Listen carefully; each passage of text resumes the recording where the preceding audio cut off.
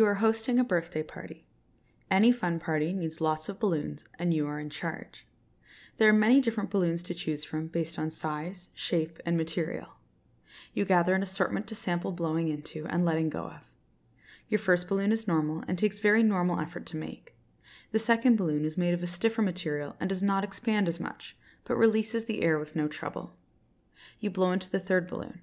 It is bigger than the rest and needs little effort to inflate, but releases the air very slowly. Think of our lungs as these balloons. The effort needed to breathe can vary based on the underlying physiology. Similar to the balloons, sometimes it is difficult for the lung to perform its function, such as to expand or recoil. We can see those changes when we study our lung function. Today, we will be interpreting pulmonary function tests, and you are the doctor. Welcome to The Internet Work, a podcast made by internal medicine residents meant to serve you better on the wards and on call. Today's episode is all about an approach to pulmonary function tests. Let's start with our minute physiology by reviewing respiratory mechanics. The respiratory system functions primarily to transfer oxygen from our environment into our bloodstream, where it can then be sent to different organs in our body. Respiration requires the neural drive to breathe, a patent upper airway, neuromuscular function of the respiratory muscles such as the chest wall and diaphragm, adequate space in the thorax, and appropriate function of the lung parenchyma and interface with the bloodstream. As such, many factors affect the way we breathe. Integral to respiration is the drive to breathe, as the lungs, unlike the heart, do not have intrinsic automaticity. This relies on chemoreceptors, particularly in the central nervous system, that detect the pH of our tissues and stimulate breathing mechanics. To inhale, we need to generate negative pressure in the thorax to allow air to enter our airway following a pressure gradient.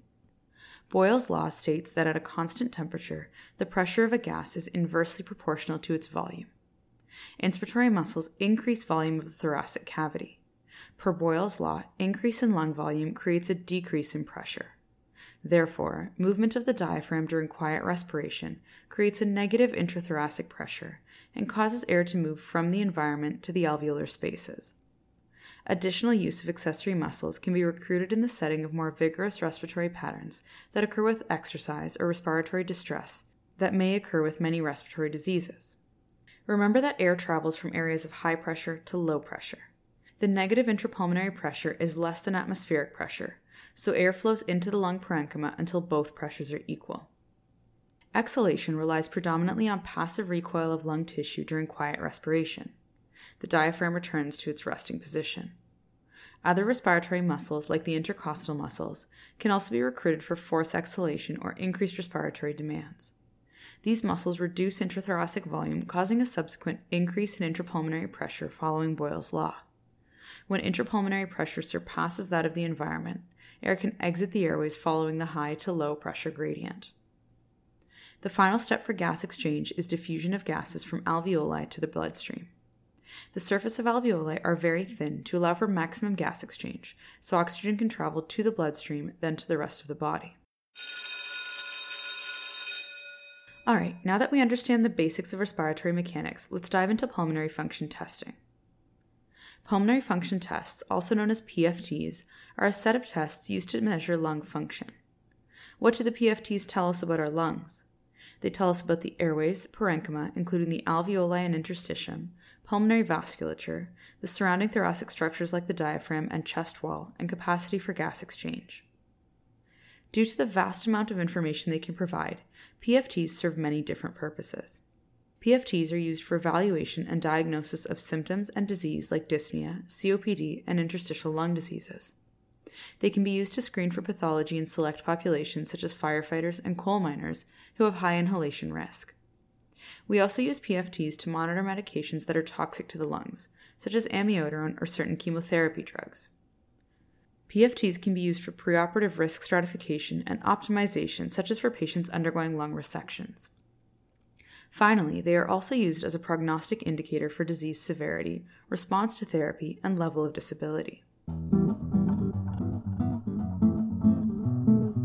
Alright, so now that we've talked about the uses of pulmonary function testing, let's talk about the components. Pulmonary function testing is an umbrella term referring to a large selection of tests to measure lung performance. The main components are spirometry, lung volumes, and diffusion capacity. While spirometry can be done in many outpatient clinics, lung volumes and diffusion capacity require more specialized equipment and are performed in pulmonary function laboratories. Arterial blood gas, pulse oximetry, 6-minute walk test, bronchoprovocation testing, and cardiopulmonary exercise testing are examples of other tests for lung function. Today we will focus on the main components.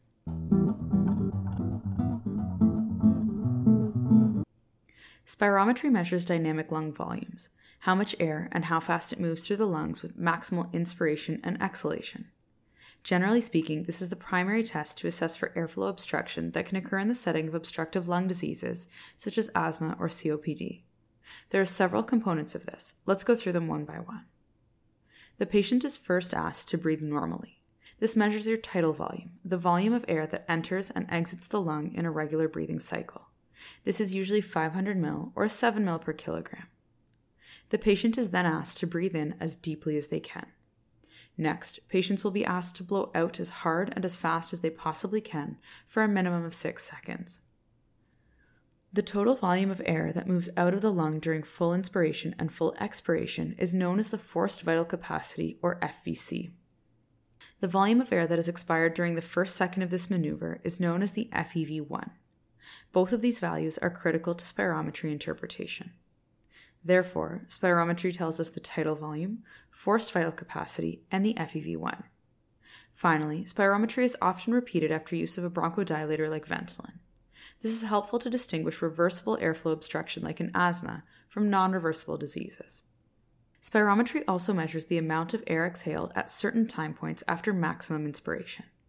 This creates the volume time graph with volume exhaled on the y-axis and time on the x-axis. This is useful to measure forced expiratory volume in 1 second, or FEV1, as well as the FVC. Another graph we can gain from spirometry is the flow volume loop, which measures rate of airflow on the y-axis to volume on the x-axis. This is included in most spirometry reports as well. During expiration, there is an initial rapid increase in flow. The maximum point is the peak expiratory flow rate. Remember, volume is on the x-axis. Therefore, the total width of the loop is the forced vital capacity. Spirometry can only measure dynamic lung volume, including the FVC, but cannot measure the total lung capacity, since we do not know how much air is left in the lungs after a forced expiration, known as the residual volume, or RV.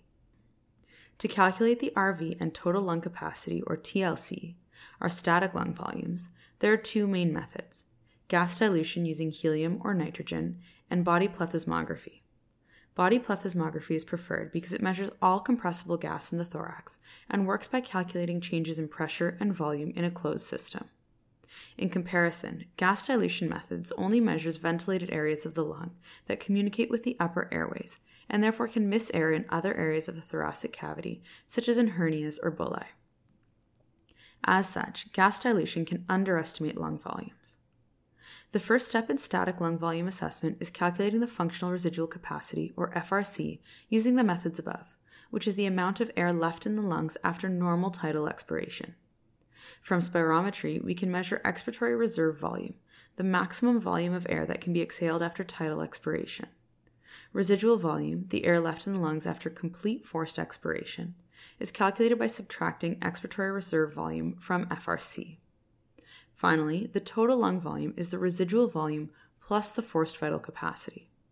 Therefore, full lung volumes on PFTs include forced residual capacity, residual volume, and total lung capacity.